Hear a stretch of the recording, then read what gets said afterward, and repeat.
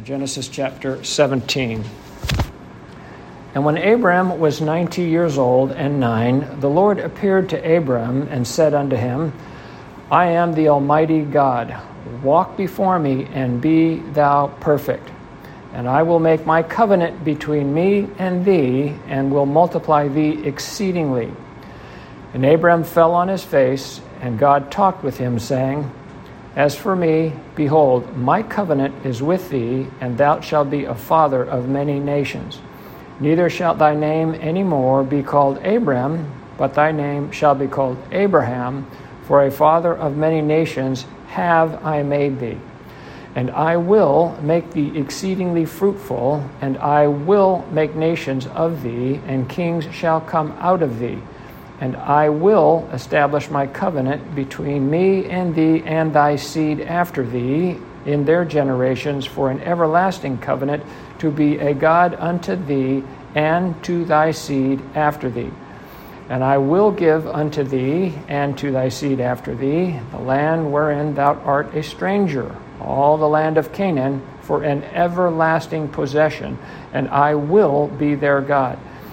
And God said unto Abraham, Thou shalt keep my covenant, therefore, thou and thy seed after thee in their generations. This is my covenant which ye shall keep between me and you and thy seed after thee. Every man-child amongst you shall be circumcised. And ye shall circumcise the flesh of your foreskin, and it shall be a token of the covenant between me and you. And he that is 8 days old shall be circumcised among you, every man-child in your generations. He that is born in the house, or bought with money of any stranger, which is not of thy seed. He that is born in thy house, and he that is bought with thy money, must needs be circumcised, and my covenant shall be in your flesh for an everlasting covenant. And the uncircumcised man-child, whose flesh of his foreskin is not circumcised, that soul shall be cut off from his people. He hath broken my covenant. And God said unto Abraham, As for Sarai thy wife, thou shalt not call her name Sarai, but Sarah shall her name be. And I will bless her, and give thee a son also of her. Yea, I will bless her, and she shall be a mother of nations. Kings of people shall be of her. Then Abraham fell upon his face, and laughed, and said in his heart, Shall a man-child be born unto him that is 100 years old? And shall Sarah, that is 90 years old, bear? And Abraham said unto God, O that Ishmael might live before thee. And God said, Sarah thy wife shall bear thee a son indeed, and thou shalt call his name Isaac. And I will establish my covenant with him for an everlasting covenant, and with his seed after him. And as for Ishmael, I have heard thee. Behold, I have blessed him, and will make him fruitful, and will multiply him exceedingly.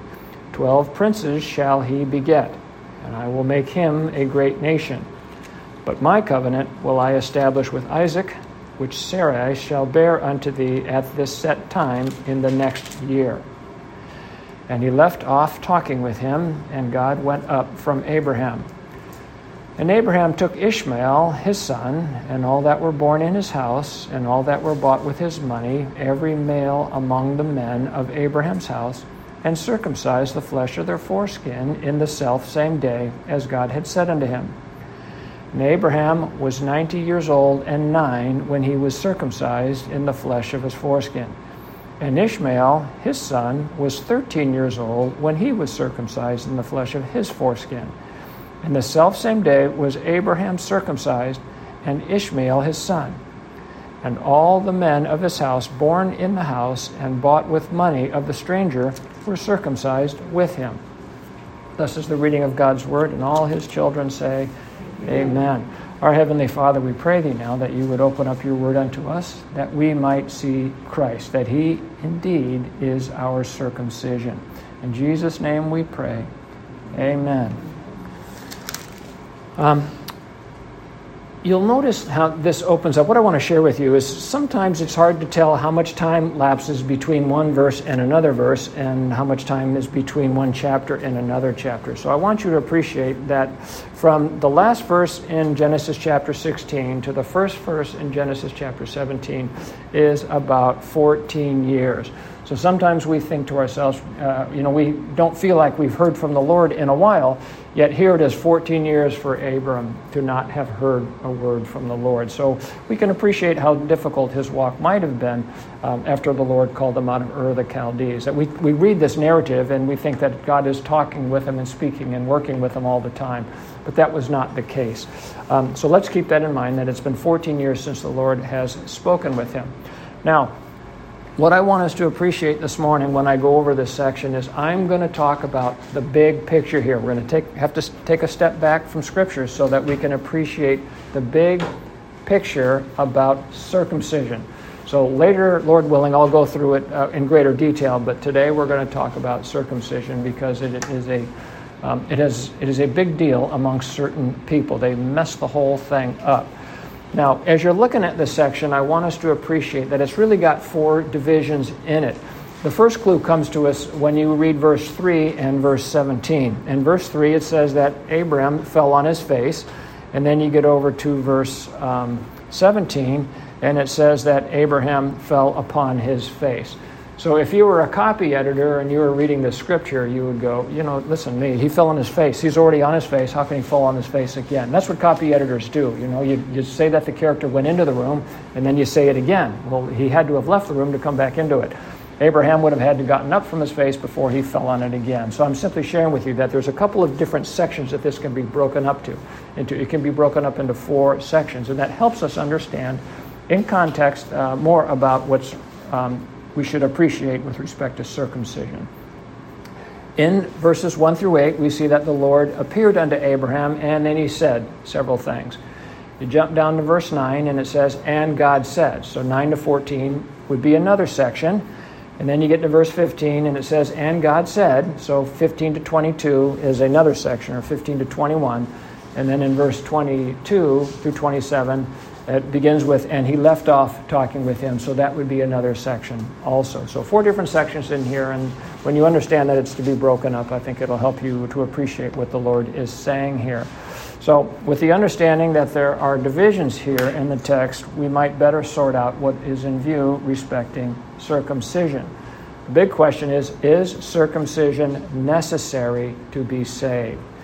Now, a similar question to that was set forth at the Council of Jerusalem in Acts chapter 15, which our deacon read earlier. The question there is asked, is circumcision after the manner of Moses necessary for salvation? But I think that is what they meant with respect to what is set forth here in Genesis 17. They refer to this as the manner of Moses. And that has to do with the foreskin of the male being cut off on the 8th day. Now, we read in Acts chapter 15 that the apostles came together to discuss this question. In verse 2 of Acts 15, it says that there had been up in Antioch, when people came up from Jerusalem, that there was no small dissension and disputation with them about that subject. Then you get over to verse 7, now they're down in Jerusalem, and the apostles and elders are all there, and it says something similar, that there had been much disputing over this subject. So this is a big deal amongst the Jewish people, and it certainly has spilled over into the Gentiles as well in terms of what they think applies to the Jews. So what does it mean? Well, what does circumcision in the Bible mean? Reference to circumcision has 5 different meanings in the Bible. It can mean, as is stated here in Genesis 17, the cutting off or the circumcision of the male foreskin. It does not include the women. Women are not to be circumcised, although some of the Muslim nations put that forth, and they engage in that. And if they do it in this country, they can be charged with child mutilation. So it means, amongst other things, it means the cutting off of the male foreskin. It also means the circumcision of the heart, removing our hearts of stone and replacing them with a heart of flesh. It also means the putting off of the body of the sins of the flesh. It also makes reference to the circumcision of Christ when he died on the cross. It can also stand for 2 different groups of people. A group of people whose males were outwardly circumcised, according to what it says here in Genesis 17, or it can refer to a group of people who were inwardly circumcised by God, who circumcised their hearts, setting them apart unto himself. So it can have 5 different meanings about what was done to a person and ultimately defining them into 2 different groups of people. And the Bible uses all 5 of those, so you've got to appreciate the context so you can understand what the Lord is speaking about. In Genesis 17, the Lord introduces us circumcision, and it's important to appreciate what it means because so many people have misunderstood it to their eternal hurt. To this very day, people stumble over what it means and whether or not it's necessary to be circumcised or not, as though no conclusions came out of the Council of Jerusalem in Acts chapter 15. But we read there that they did answer the question. And the answer to the question was an unequivocal no. It is not necessary to be circumcised after the manner of Moses to be saved. The question of whether or not you must be circumcised to be saved is a different question. The question of whether or not you've got to be circumcised is a different question, which would not be after the manner of Moses, just whether or not you need to be circumcised. And the answer to that question is yes and no, depending upon what you mean by circumcision. What circumcision are you talking about and who performs it? And as I mentioned, it has 5 different meanings throughout the Scriptures. As the gospel went forth throughout the book of Acts, we see that the Jews ever struggled with that question. They hold the council in Acts chapter 15, and yet even after the council, Paul was persecuted about this issue everywhere he went, because he was preaching Christ and justification by faith. Before the council was held in Acts 14, which our deacon went into this morning, we read that the Jews stirred up the people and they stoned Paul. He had been preaching in Iconium, and then they stirred up the people to stone him, so he flees to Lystra and Derbe, and it's in Lystra where they stone him thinking and leave him for dead. And then he, of course, gets up and he goes back and he preaches. And the Lord teaches us about this in Galatians 5:11, where Paul is affirming that he preached salvation by grace alone, through faith alone, in Christ alone. He says there, if I yet preach circumcision, why do I yet suffer persecution? Then is the offense of the cross ceased. Preaching the cross of Christ is an offense to man. It debases the righteousness of men, for of a truth, our righteousnesses are nothing but filthy rags. So in 2 Corinthians 11, he starts to articulate the things that he has suffered. He says, of the Jews, 5 times received I 40 stripes, save 1. And in the next verse, he talks about him being stoned, making reference back to Acts 14. And so the intent was to kill Paul. I mean, it was one thing to dog him and try to have him arrested, another thing to beat him with 40 stripes, save 1, and another thing altogether to stone him, to pick up stones to stone him. They were trying to kill him as they had done Stephen in Acts chapter 7.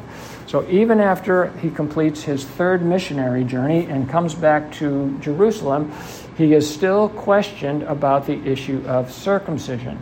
When he gets to Jerusalem, and this is in Acts chapter 21, it says, James and all the elders are present, and they discuss the issue of circumcision with them, about what's going on with respect to the law of Moses. What are you preaching?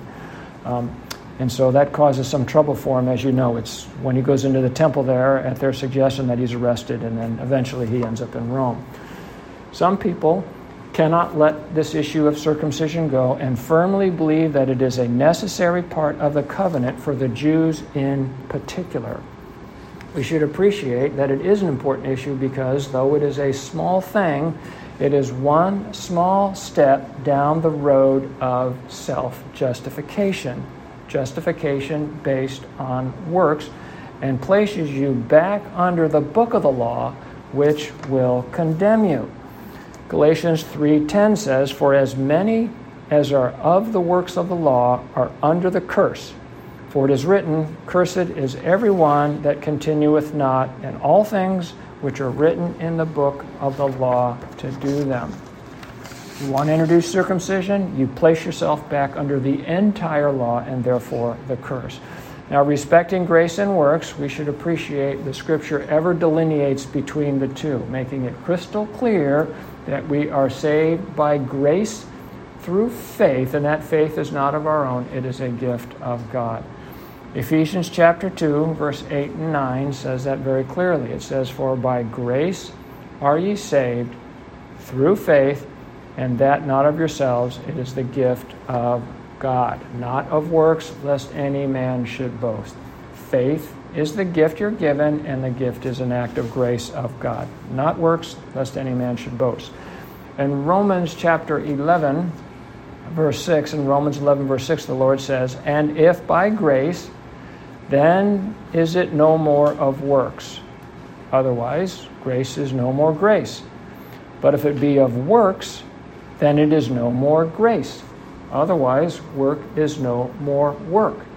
It is ever one or the other, and never a mixture of both."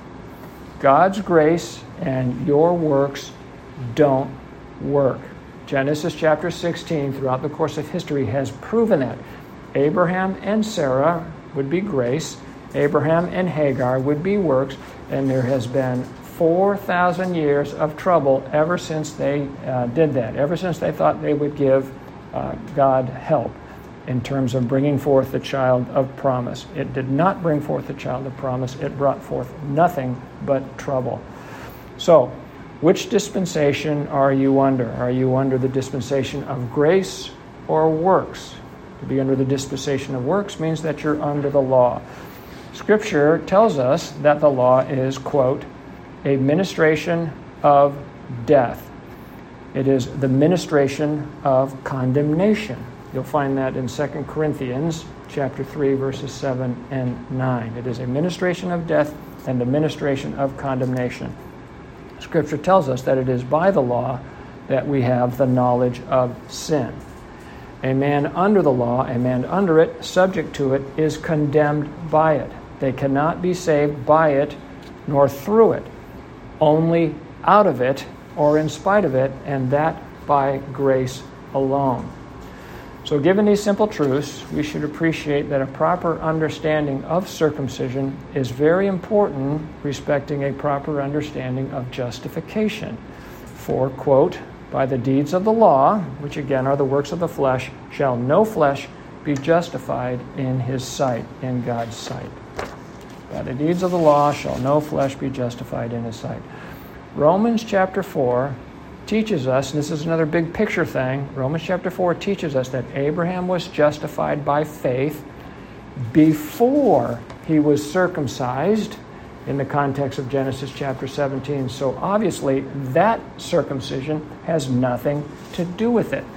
And yet people think it did have something to do with it, and it does have something to do with it. I'll read Romans chapter 4, verses 8 through 12. Romans 4, 8 through 12. Blessed is the man to whom the Lord will not impute sin. Cometh this blessedness then upon the circumcision only, or upon the uncircumcision also? For we say that faith was reckoned or imputed or accounted to Abraham for righteousness. How was it then reckoned? When he was in circumcision or in uncircumcision? Not in circumcision, but in uncircumcision.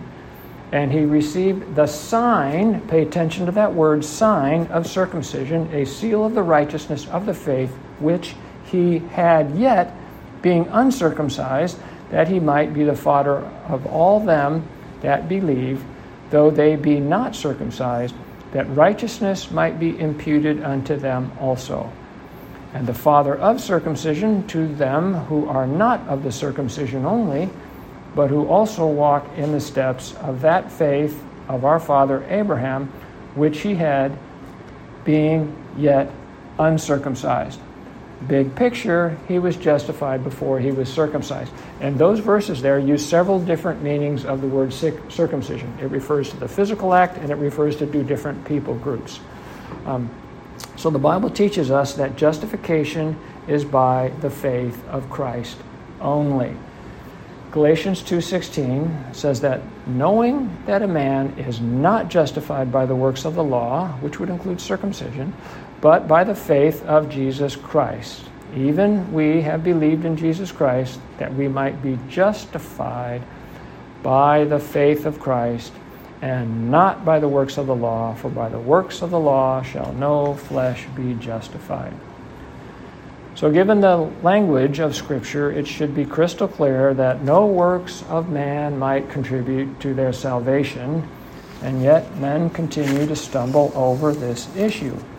People continue to believe that the covenant of circumcision means something to the Jews, that because they are Jews in the flesh, they are physically related to Abraham, that there is accorded to them a special dispensation by virtue of the act of circumcision of their flesh, the circumcision made with hands, and their genealogical relationship to Abraham. That because they've been circumcised and they're related to Abraham, they have a special dispensation unto them. Even though the Scripture directly contradicts this. Scripture says that those who are born of God are not born of blood, nor of the will of the flesh, nor of the will of man, but of God. That's John chapter 1, verse 13. To them gave he power to be the sons of God, which were born not of blood, nor of the will of the flesh, nor of the will of man, but of God. So in spite of the clear language here, some believe that that statement excludes those people who were related by blood to Abraham and are circumcised. Those people apparently are born of God because they bear a genealogical relationship to Abraham and are circumcised. So apparently the very act of circumcision in the face of these truths makes God a debtor to man.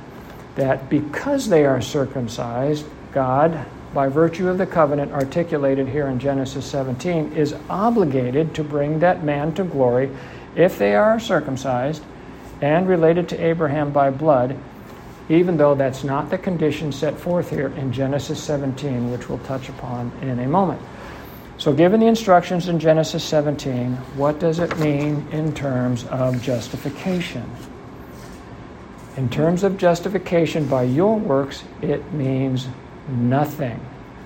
In 1 Corinthians chapter 7, verse 19, it says, circumcision is nothing, and uncircumcision is nothing, but the keeping of the commandments of God, which we know won't justify a man in God's sight because of the weakness of the flesh. Man cannot keep the commandments of God, and therefore they must be kept for him. I want to say that again. Men cannot keep the commandments of God, therefore they have to be kept for him. Somebody else has got to do it. The law simply reveals the nature of man, that he is a sinner. Again, for by the law is the knowledge of sin. And so Scripture properly concludes that there is none righteous, no, not one. So again, given what's written here in Genesis 17, and what does it mean in terms of justification, it means nothing. So let's read the fine print. Go to Genesis 17:11. I tried to emphasize this word when I was reading it, and I did again in Romans chapter 4. In Genesis 17:11, it says that the circumcision of the foreskin of the flesh of the man-child is a token of the covenant between God and Abraham. It is a sign of the covenant. It points to the covenant. Genesis 17:11 uses the word token. In Romans 4:11, it uses the word sign. It is not the covenant. Isaiah chapter 42, verse 6, and Isaiah 49, verse 8. Those are good verses to look up. I'll say them again. Isaiah 42:6 and Isaiah 49:8. They both tell us that Christ is the covenant. Christ himself is the covenant. And so if Christ is the covenant, the token or sign of the covenant would point to Christ, which he accomplished when he went to the cross. That's when he was given as a covenant. So it's got to point to him. In and of itself, it means nothing spiritually. It is not the covenant. It is the token of the covenant. Consider what is set for us here. Big picture again, Genesis chapter 17. Notice that the women were not circumcised. Women are not circumcised. Are they excluded from the everlasting covenant because they are not circumcised? Are the women that are born of Abraham and Sarah, their progeny, are they excluded from the covenant because they're not circumcised? Obviously, that answer is false. They are, of course, they're not excluded. Christ came through the seed of a woman, and Scripture says that the woman shall be saved in childbearing. Women are part of the everlasting covenant. They are recipients of the everlasting covenant. Now, Ishmael was circumcised, and he was one of Abraham's sons. Scripture tells us 3 times in Genesis 17, verses 23, 25, and 26. It tells us 3 times that Ishmael was the son of Abraham. Was he included in the everlasting covenant because he was a son of Abraham and because he was circumcised? The answer is no. He was not included in the covenant. Galatians chapter 4, verse 30 says, "What saith the Scripture? Cast out the bondwoman and her son," which is Ishmael, "for the son of the bondwoman shall not be heir with the son of the free woman." Well, heir of what? Heir of everlasting life. He has no part in the everlasting covenant. He is cast out with the bondwoman, even though he's a son of Abraham and he's circumcised. What about all those that are born in Abraham's house and bought with his money? Does the everlasting covenant apply to them? God told him to circumcise these people. So with respect to them, I don't know the answer to that, because the answer would be some yes and some no. God knows that the everlasting covenant includes Jews and Gentiles, which we read about in Romans 4. It includes those that are bond-free. It includes men and women. It includes people that are circumcised in the flesh and people that are not circumcised in the flesh. It includes people that are out of every kindred and tongue and people and nation. Revelation 5:9 teaches us that. So obviously circumcision, as it is set forth here in Genesis 17, which is referred to here as a token of the covenant, means nothing spiritually. The answer to all these questions really come out of the New Testament, but there are references to this also in the Old Testament, which we'll cover in a few minutes here. But what it points to judicially means everything. What it points to, what that token points to, means everything judicially. In Galatians chapter 5, verse 1 through 6, the Lord tells us, "I stand fast, therefore," stand fast, therefore, in the liberty wherewith Christ hath made us free, and be not entangled again with the yoke of bondage. Behold, I, Paul, say unto you, that if ye be circumcised, Christ shall profit you nothing. If you be circumcised, Christ shall profit you nothing. In other words, if you seek justification through circumcision, ye are actually condemning yourself. Christ shall profit you nothing. Verse 3, "For I testify again to every man that is circumcised, that he is a debtor to do the whole law." Galatians 3:10 says, "For as many as are of the works of the law are under the curse, for it is written, Cursed is every one that continueth not in all things which are written in the book of the law to do them." That comes out of Deuteronomy 27:26. There it says, cursed be he that confirmeth not all the words of this law to do them. And all the people shall say, Amen. The Jews willfully put themselves under this covenant. Not a good idea. They were cursed because they failed to do everything that was under the works of the law. In verse 4 of Galatians chapter 5, he says, Christ is become of no effect to you. Whosoever of you are justified by the law, ye are fallen from grace. Now remember a week or two we talked about that word fallen in the context of backsliding. Christians don't fall from faith. You fall from things that you have not achieved or realized. If you're climbing a ladder to get on the roof of the house, to fall away would mean you didn't actually get up on the roof where you would be safe. You fell before you got there. So to fall from grace means you never apprehended grace, or I should say it never apprehended you. So they have fallen from that which they have never attained. They've placed themselves back under the law. Verse 5 of Galatians 5, For we, through the Spirit, wait for the hope of righteousness by faith. For in Jesus Christ neither circumcision availeth anything, nor uncircumcision, but faith which worketh by love. So that's what's alluded to here in Genesis 17. I should say, what is alluded? It speaks of the everlasting covenant. So it's speaking of something obviously different than simply what they were to do in the flesh. It speaks of the covenant that God will establish. In verse 7 of Genesis 17, we read, "And I," that would be God, "I will establish my covenant between me and thee and thy seed after thee in their generations for an everlasting covenant, to be a God unto thee and thy seed after thee." Twice here, God uses the language that the Lord tells us in Galatians 3:16 points to Christ. Remember when we were talking about the covenant of the land, I said there's two different covenants.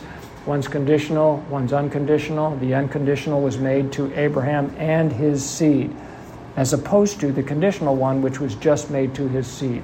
There's a subtle difference there, but the first one points to Christ. In Galatians 3:16 it says, "Now to Abraham and his seed were the promises made. He saith not, and to seeds as of many, but as of one, and to thy seed, which is Christ." So clearly the covenant here in Genesis 17 is wrapped up in Christ. In verse 9 of Genesis 17, God again uses this language that points to Christ. He says there, "And God said unto Abraham, Thou shalt keep my covenant, therefore, thou and thy seed after thee in their generations." We should take this as a promise. The covenant will be kept, and it will be kept by Christ.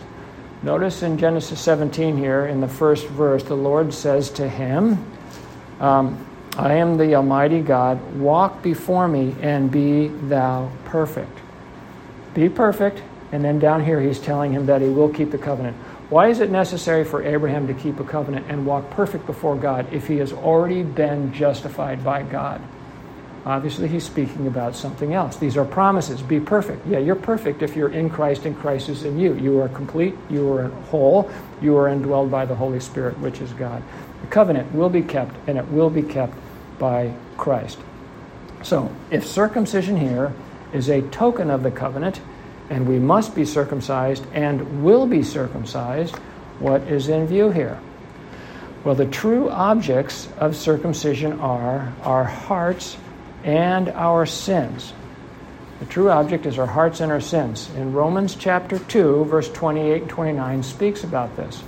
Romans chapter 2, verse 28 and 29, it says, "For he is not a Jew, which is one outwardly, neither is that circumcision, which is outward in the flesh, but he is a Jew, which is one inwardly, and circumcision is that of the heart, in the spirit, and not in the letter, whose praise is not of men, but of God."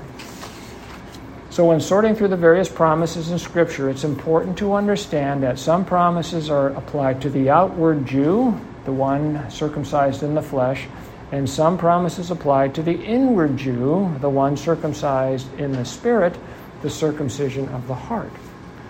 The everlasting covenant applies to the inward Jew, the one whose heart God circumcised, the one with whom God kept the covenant, which is to say that the circumcision is made without hands, meaning without our hands. The Old Testament actually makes reference to this circumcision. Romans chapter 2 is not the first place the idea or the truth is set before us. I'm going to read from Deuteronomy chapter 10. I'm actually going to read from 4 different places in the Old Testament because I want you to see that this idea of circumcision of the heart is not something new to the New Testament. In Deuteronomy chapter 10, verses 12 through 16, the Lord says, "And now, Israel, what doth the Lord thy God require of thee, but to fear the Lord thy God, to walk in all his ways, and to love him, and to serve the Lord thy God with all thy heart and with all thy soul, to keep the commandments of God and his statutes, which I have commanded thee this day for thy good.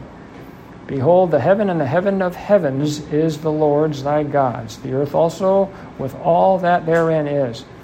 Only the Lord hath a delight in thy fathers to love them, and he chose their seed after them, even you above all people, as is this day." Verse 16, "Circumcise therefore the foreskin of your heart, and be no more stiff-necked." So he's telling them that they are not walking in his ways, that they are not obedient unto him, and they do not love him. Therefore, they need to circumcise their hearts. Now, again, in Deuteronomy chapter 30,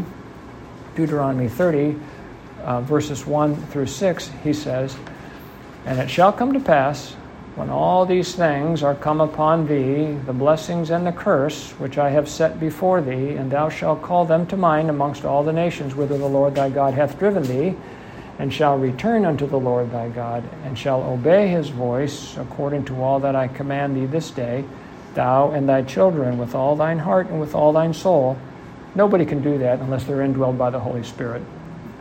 Verse 3, "That then the Lord thy God will turn thy captivity and have compassion upon thee, and will return and gather thee from all nations whither the Lord thy God hath scattered thee.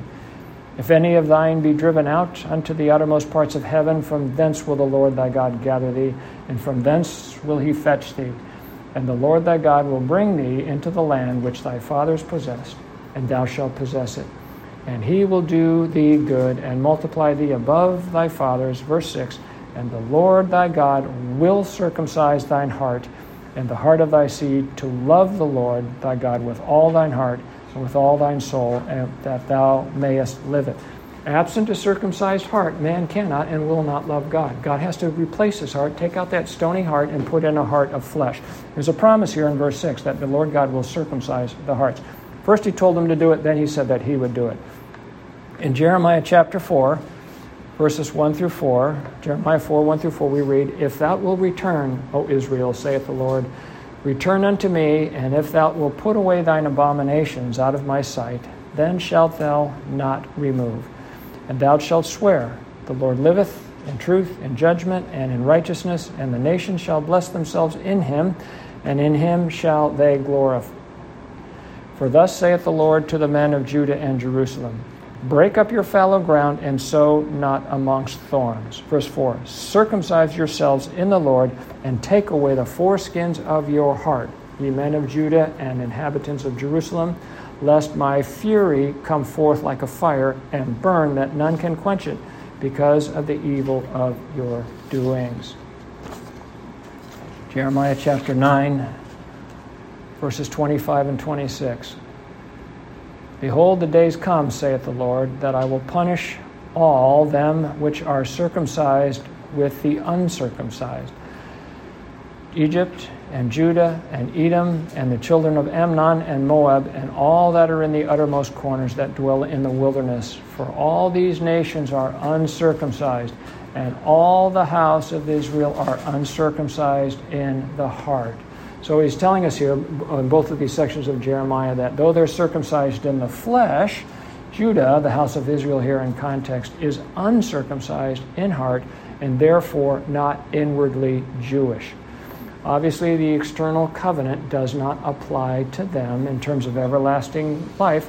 Otherwise, they would have been circumcised in the heart, the circumcision made without hands. The second thing that applies to the inward Jew respecting circumcision, which is related to the circumcision of the heart, is the removal of our sins, the putting off of the sins of the flesh. That comes from Colossians chapter 2, verse 11. In Colossians 2:11 it says, "In whom also," meaning in Christ, ye are the circumcised, with the circumcision made without hands, in putting off the body of the sins of the flesh by the circumcision of Christ." Christ was circumcised when he went to the cross. We are in Christ, so we were circumcised when Christ was circumcised. So in the context, the circumcision of Christ is when he went to the cross, when he was cut off from the land of the living. Isaiah 53:8 makes reference to this. In Isaiah 53:8 it says, "He was taken from prison and from judgment, and who shall declare his generation? For he was cut off out of the land of the living. For the transgressions of my people was he stricken." He was cut off from the land of the living because of our sins. They were imputed to him, and we were in him, and so when he was cut off, when he was circumcised, we were circumcised. The sins of the inward Jew were imputed to Christ and cut off, circumcised from us when he went to the cross and died. In both of these cases, with respect to the heart and the putting off of the sins, we appreciate that it was God alone who performed this spiritual operation. We simply receive the benefits of it by faith. Which is why when we read Genesis 17, verses 1 through 8, that it's all about what God will do in establishing His covenant, which He says we will keep in verse 9.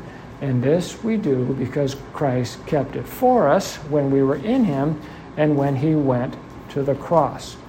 Again, Colossians 2, 10 and 11 says, "And ye are complete in Him." Remember in verse 1, He told Abraham to be perfect and walk before Him. We are complete in Him, which is the head of all principality and power, in whom also ye are circumcised with a circumcision made without hands, and the putting off of the body of the sins of the flesh by the circumcision of Christ.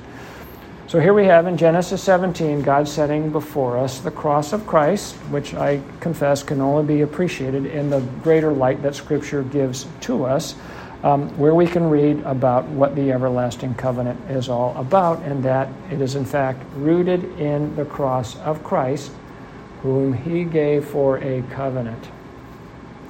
The people it applies to includes some people that were circumcised in the flesh, and some people that were not circumcised in the flesh. But only those people, and all of those people, that were circumcised by the circumcision of Christ when He was cut off from the land of the living due our sins, in whom we place our complete faith and trust. So as the Lord warns us in the book of Galatians, don't ever let anyone beguile you with the notion that there is but one small thing that we have to do to affect or assist in our salvation. To do that is to put you under the law and its curse. Christ by Himself has accomplished everything that is required by God to affect our salvation. He is our salvation. So let us do as the saints did up in Antioch when the disciples returned from the council at Jerusalem, and let us rejoice in great consolation that Christ has accomplished everything that is required, and we are not subject to the law or any of its provisions. To which I say, Amen.